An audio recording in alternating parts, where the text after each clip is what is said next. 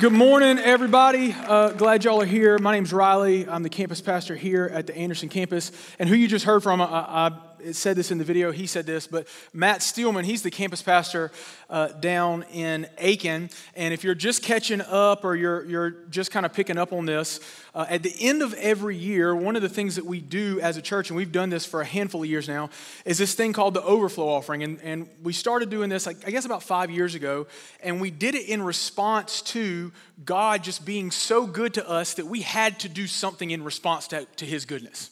And so every year, the way that we respond to God's blessing to us is we do an overflow offering. Now, in years past, that offering has gone to different places. We've partnered with other churches in the cities around the state that we're in.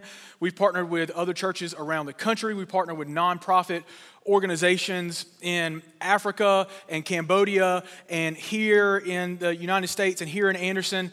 And every year when we approach God and say, we're going to take up this offering, what do you want us to do with it?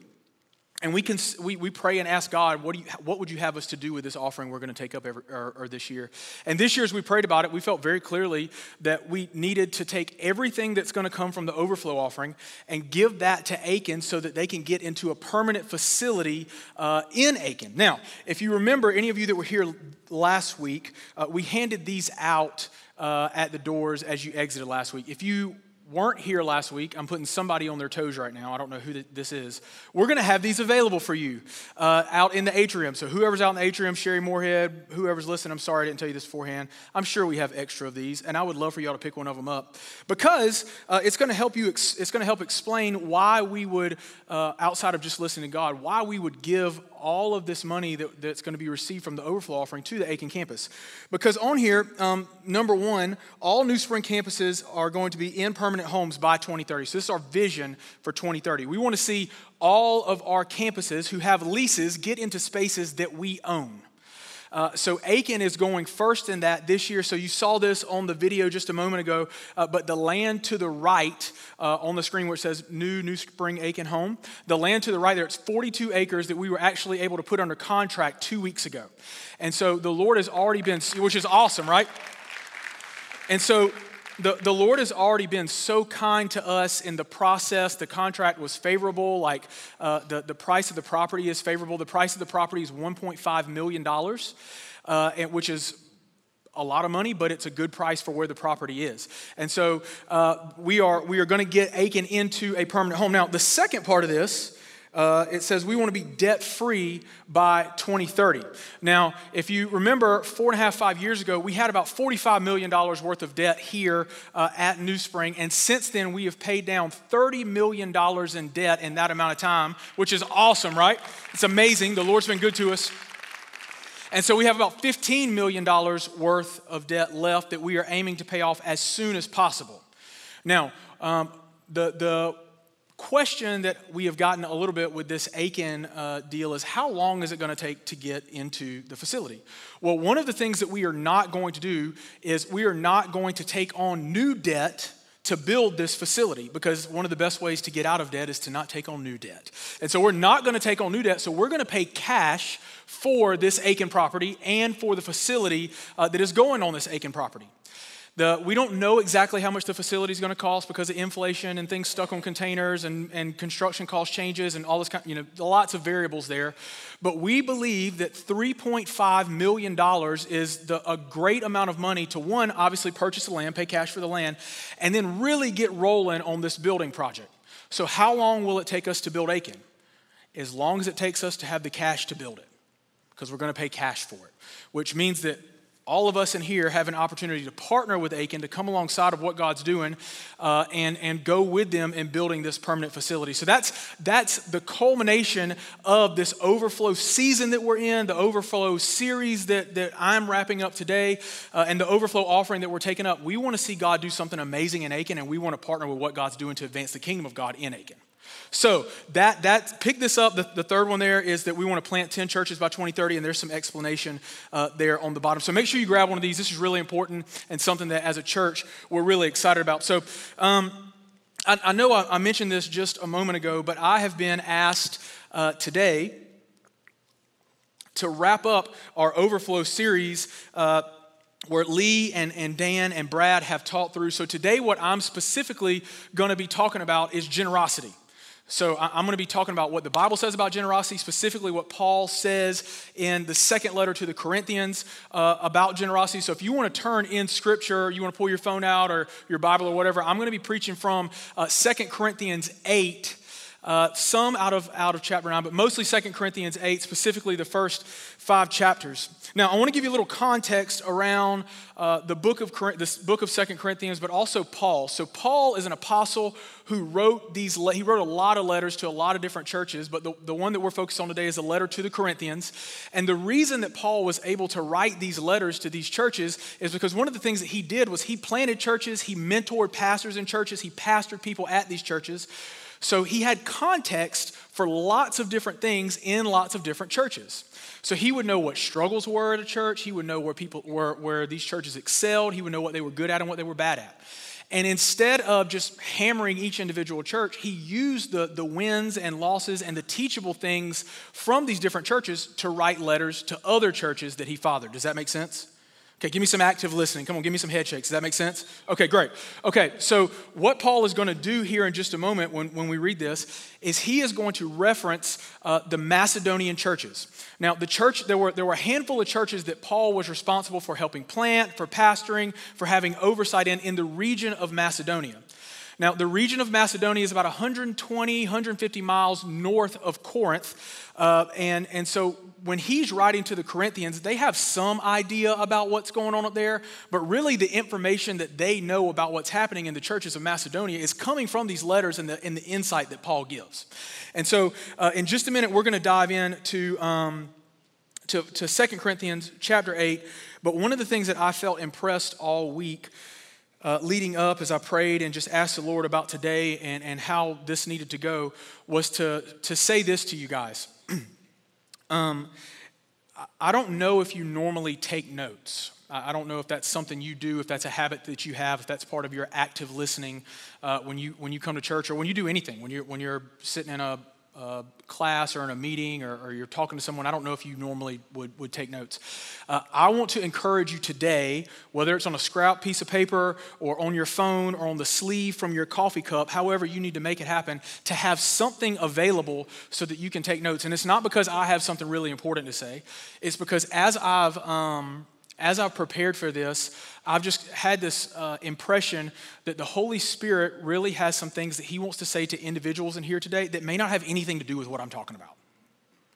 Because the Holy Spirit is a better pastor, he's a better teacher, he's a better friend, he is more loving and more kind and knows more than I ever will. So I really want to encourage you today to be prepared, even if you never do this, to write something down that God may want to say to you. Because just like Alan said at the very beginning of the day, I believe God has you here for a specific reason, and it may have nothing to do with generosity, but I think God wants to talk to you today.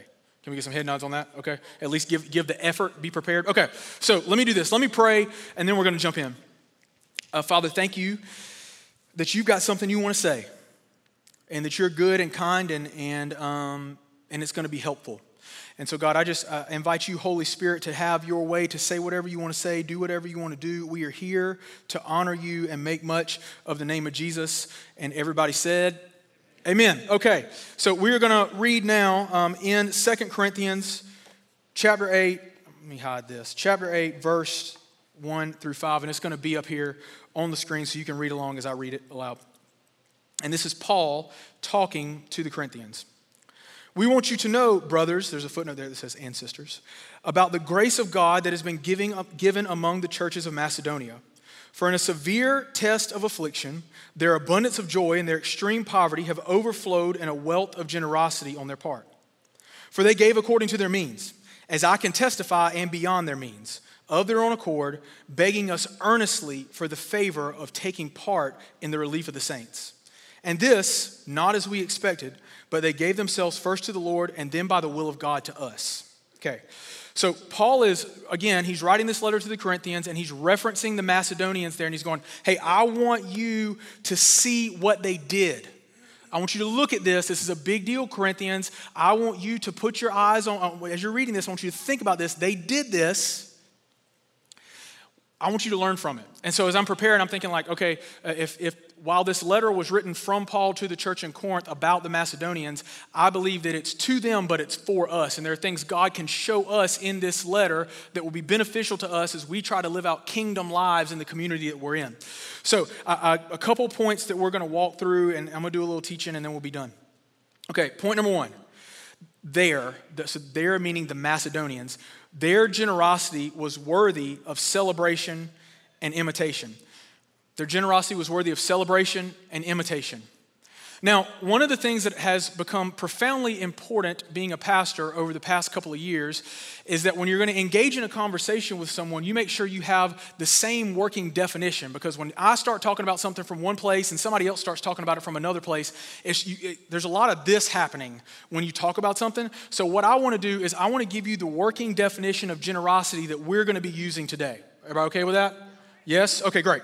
So this is a combination of commentaries that I read on the Bible and Webster's. Hodgepodge, here we go.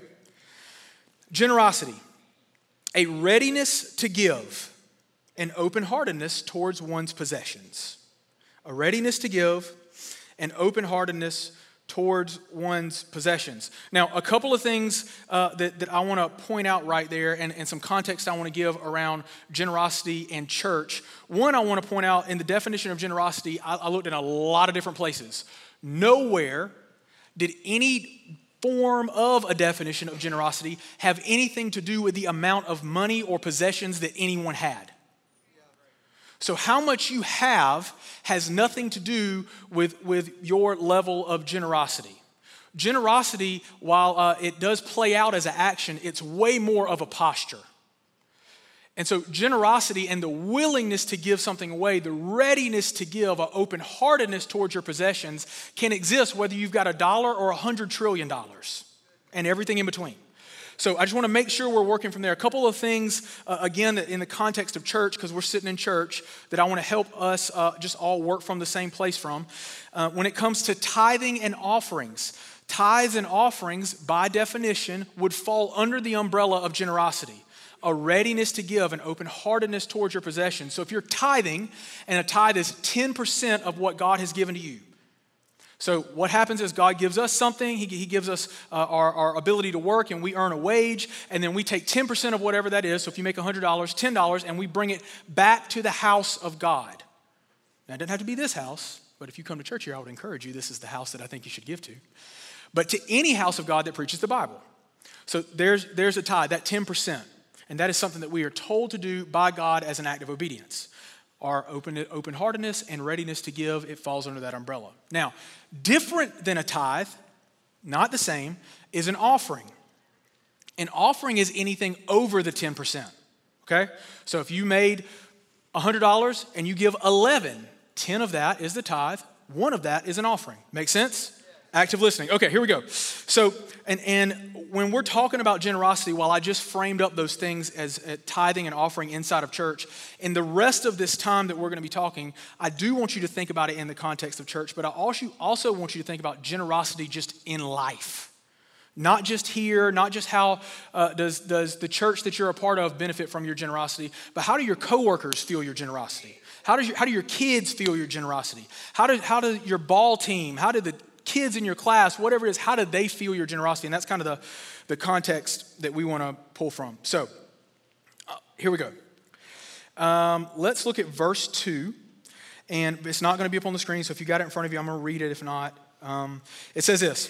For in a severe test of affliction, their abundance of joy and their extreme poverty have overflowed in a wealth of generosity. Severe test of affliction, there was an abundance of joy. In their extreme poverty, this has overflowed into a wealth of generosity. Now, let me paint this picture. Severe test of affliction, okay? What it says, or some of the references to this, are the Christians in the churches of Macedonia were undergoing persecution because of their faith, and so it had put a financial strain on them, okay? So there's severe test of affliction. And then over here, there's this extreme circumstance, extreme poverty, and sandwiched in the middle of that is an abundance of joy. Think about that. Severe test of affliction, pain and suffering, extreme circumstances, Abundance of joy. Friday night, Tara and I, we went to Woodruff Road. Severe affliction. We chose to. Nobody made us. And we decided we were going to eat dinner there because, when you get really old and when you have young kids, you eat dinner at 4:30. And, right, y'all know. And so we've got young kids. We decide we're going to go to dinner. We go to a Mexican restaurant, okay? And it's a great Mexican restaurant. It's one of our favorites in Greenville. And when you go to a Mexican restaurant, what is the first thing that they bring you? Chips. Chips, right? Okay, cool, great. Terry, you know where I'm going with this? Okay. So we have to wait a few minutes. We get a table. We sit down. We wait a couple of minutes. Nothing happens. Our waiter comes to us, asks us what we want to drink. We tell him, here's what we want. Here's what we want for the kids. And can we also get 2 cheese dips, a not spicy one for our boys and then a spicy one for us? About 2 minutes goes by. Is that fair? 3 minutes goes by. They bring the cheese dip and the drinks. No chips. So I'm looking at Tara. I didn't think that this was something that was going to be in the message until I remembered this morning, literally this morning, that our waiter's name was what, Tara? Jesus.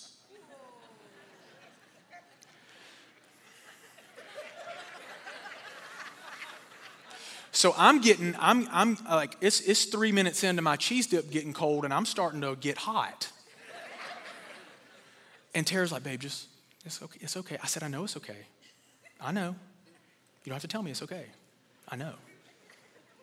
Cheese dip's getting cold.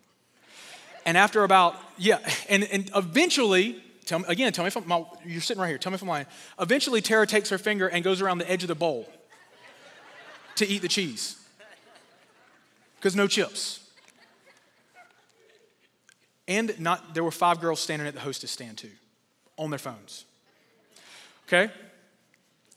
That is not a severe test of affliction. It's not. And it's not an extreme circumstance. And I did not have an abundance of joy. Okay? Now, let's get real practical for a minute. How often do you consider your circumstances a severe affliction and an extreme circumstance and you lose your joy? You choose to operate in something else. I did it on Friday. I probably did it a lot yesterday. I'm going to do it today. But for these churches in Macedonia, one of the things that Paul is pointing out to the Corinthians is look at them in this terrible circumstance, severe affliction, and this extreme poverty. They found joy. And then what happened? It resulted in an overflowing wealth of generosity. It's wild. Okay? So as I started processing this and thinking about it, the question that came to my mind, one thing I need to say before I move on. As I was preparing, I wrote this down in reference to me. And so I'm not pointing fingers at anyone. I'm telling you what God said to me, and you can use it how you want to, okay? If my generosity, see these air quotes, is based on circumstances, I'm not generous, I'm calculated and opportunistic. Because if in severe affliction and in extreme poverty, there was an abundance of joy that overflowed in a wealth of generosity, then if I'm choosing to be generous based on my circumstances, I am not generous. Okay? So now I'm going to pastor you for a second. If you are choosing to be generous when your circumstances are good, you are not being generous. You hear how quiet it is? You're not. I'm not. We aren't. So I started thinking about this, and one of the things that Tara and I decided right shortly after we got married is we wrote some things down that we wanted our family to be, some characteristics that we wanted to have, some things we wanted to be known for. And one of the things that we wrote down is that we wanted to be known as a generous family. And that ain't got nothing to do with us working at New Spring. That ain't got nothing to do with us being in ministry.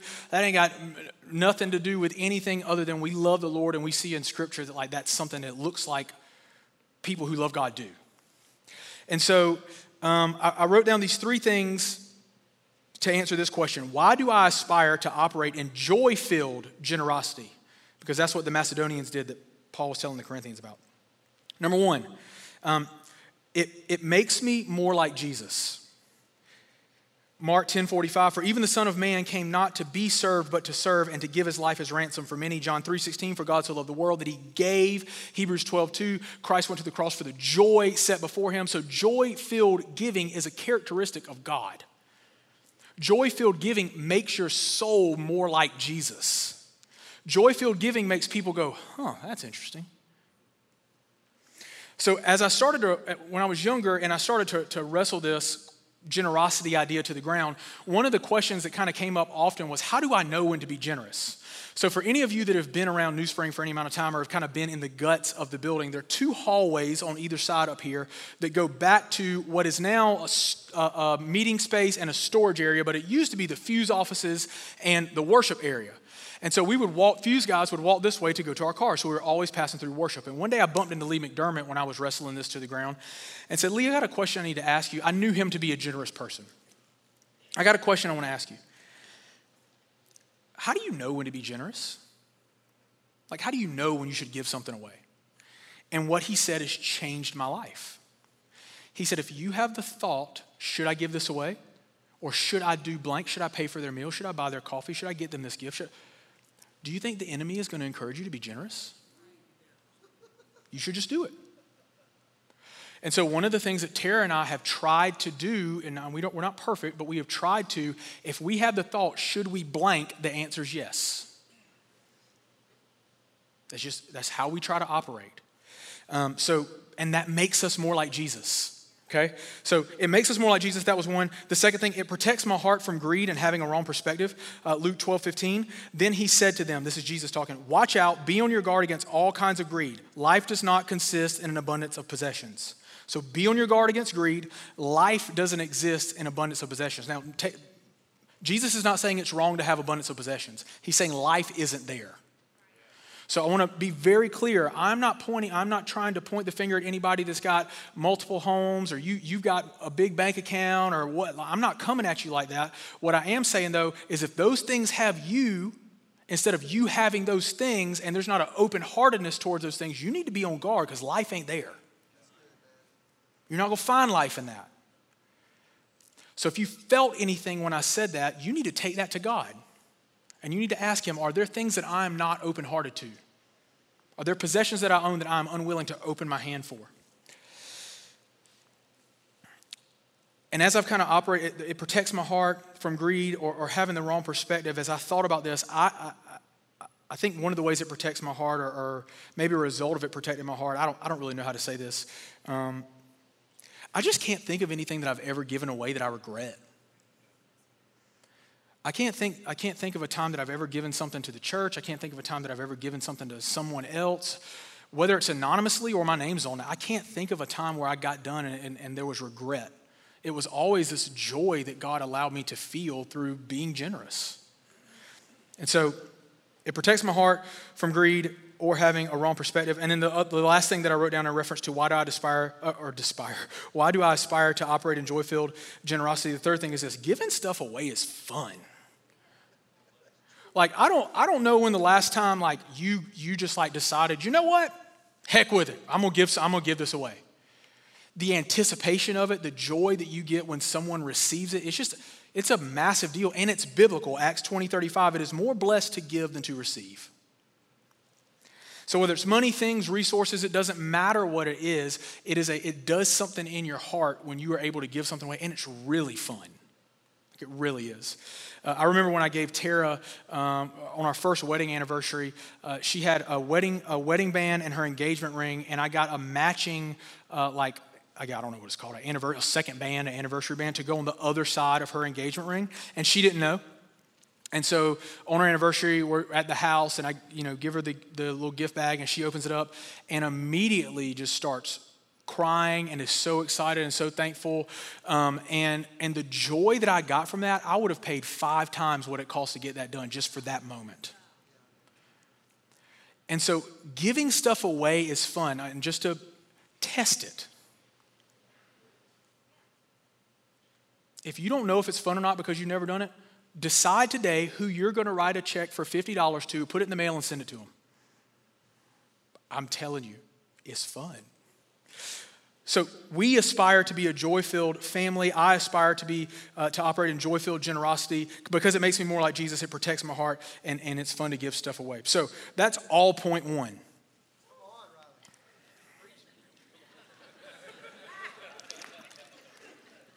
Y'all bat them reservations up for lunch. I'm just kidding. The next two are real short. Okay, so that's all, all under the mindset of in a severe test of affliction, in an extreme circumstance, they had a abundance of joy that led to a wealth of generosity. The next verse that I want to look at is verse 4, and it says this, begging us earnestly for the favor of taking part in relief of the saints. This is where point number 2 is. They saw it as favor to be involved.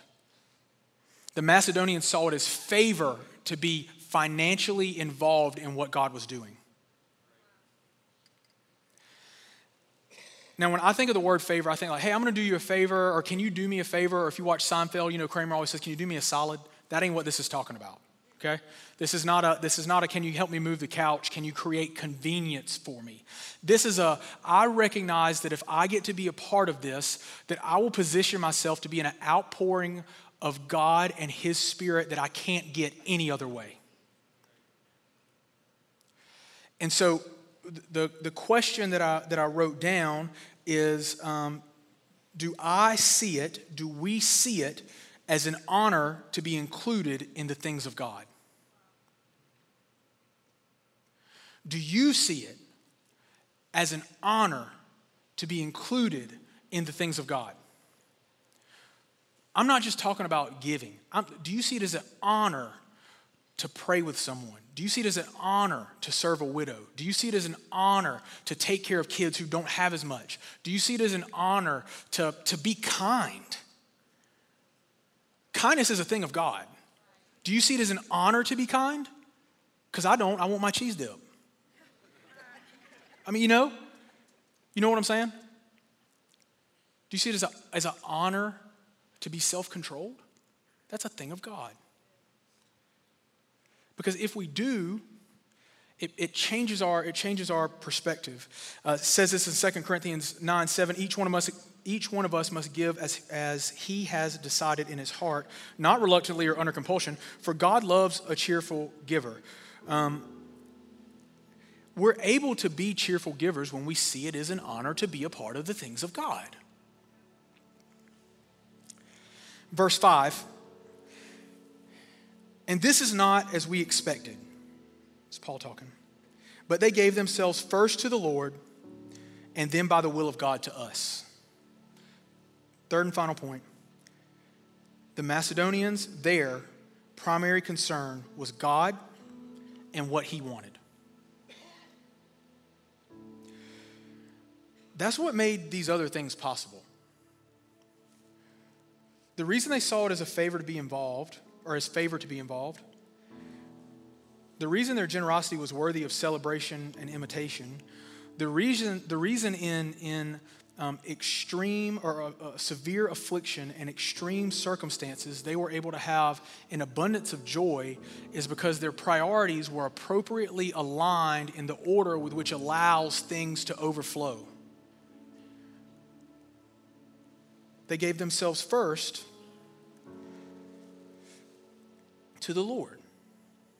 Now, I want to be just like super clear as we're wrapping up. We do have an overflow offering, and the win is not, man, if we were able to take up $3.5 million as a church, that would be incredible. But let me just tell y'all something. For years, God has been faithful to this house. And if we don't take up another dollar, God's going to be faithful. And if we take up $9.5 million, God's faithful. The win from the overflow offering for this campus is not that we would raise $800,000 or we would reach some numerical goal. The win for the overflow offering for this campus is that you put God first, that you hear from God. I want you to hear from God. I don't want you to be super, I love all of you. I will do anything that I can for you. It is a much bigger win for you to be connected to God and the Holy Spirit than to be connected to me. God can pastor you in ways that I can't. I ain't sitting with you in the morning wondering what's going to happen during the day. God is. I'm not looking at your budget. God is. I'm not, just like I said last week, I am not responsible for you. I'm responsible to you, which is why I would tell you all these things that I've told you. Because I want you to have the appropriate information to be able to make a decision so that when you stand in front of Jesus one day, you can go, this is why I did what I did. And so the win is that you would hear from God. And the win is that you would put God first, and that you would put God first today and tomorrow morning when you go back to work, and when you wake your kids up tomorrow morning, and when you go back to school, and when you make the decision you're going to make about whatever's coming up in your business world this week. The win is that you would hear from God and you would be obedient. That is the win. So would you stand up with me? And we're going to end today the way that we end our time together, by asking ourselves two questions. And I would like you to ask these questions. And they're going to be up on the screen. It's, what is God saying to you? And what are you going to do? So I don't know if there's something I said 25 minutes ago that you typed in your phone that God said to you, or there's something that God is saying to you right now. But what I hope to be true is that we can be a joy-filled, generous church, not just in this house, but in our communities. Because I'm telling you, if in severe test of affliction, with an abundance of joy, through extreme circumstances, if we're able to overflow in a wealth of generosity, that is going to turn heads for the kingdom of God like nothing else we can do. That is going to stir things up in our community like nothing else that can happen. So let's pray. Our ministry teams are going to be down front. If you need to talk to someone, if you've got questions about reprioritizing God, hey, maybe you've never put Jesus as first priority ever. And as I'm talking, you recognize that. I talked to a guy, I need to say this. I talked to a guy this past week who had something awful happen in his life. And the reason it happened, his words, my priorities were out of order. So what order are your priorities in? God, we are grateful. Grateful that you have been generous to us, God. That Jesus, for the joy set before you, you endured the cross. God, we are thankful that you have been faithful. Holy Spirit, I ask right now that you would stir up in us a desire to have joy-filled generosity. God, I pray that we would be the kind of church that you would be excited about writing a letter to another church about because of how we operate. God, I pray that you would bless the individuals in this room with the posture and the mindset and the character to be generous regardless of what's in their hands. Finally, God, I ask God that you would advance your kingdom in Anderson. God, that this place would look more like heaven because of the people that are in this room. Because of our readiness to give, our open-heartedness towards what you've put in our hands, and appropriate perspective and priorities, God. We love you, and we're thankful for everything that you are doing in this church and in this community. We pray this in the name of Jesus. Amen.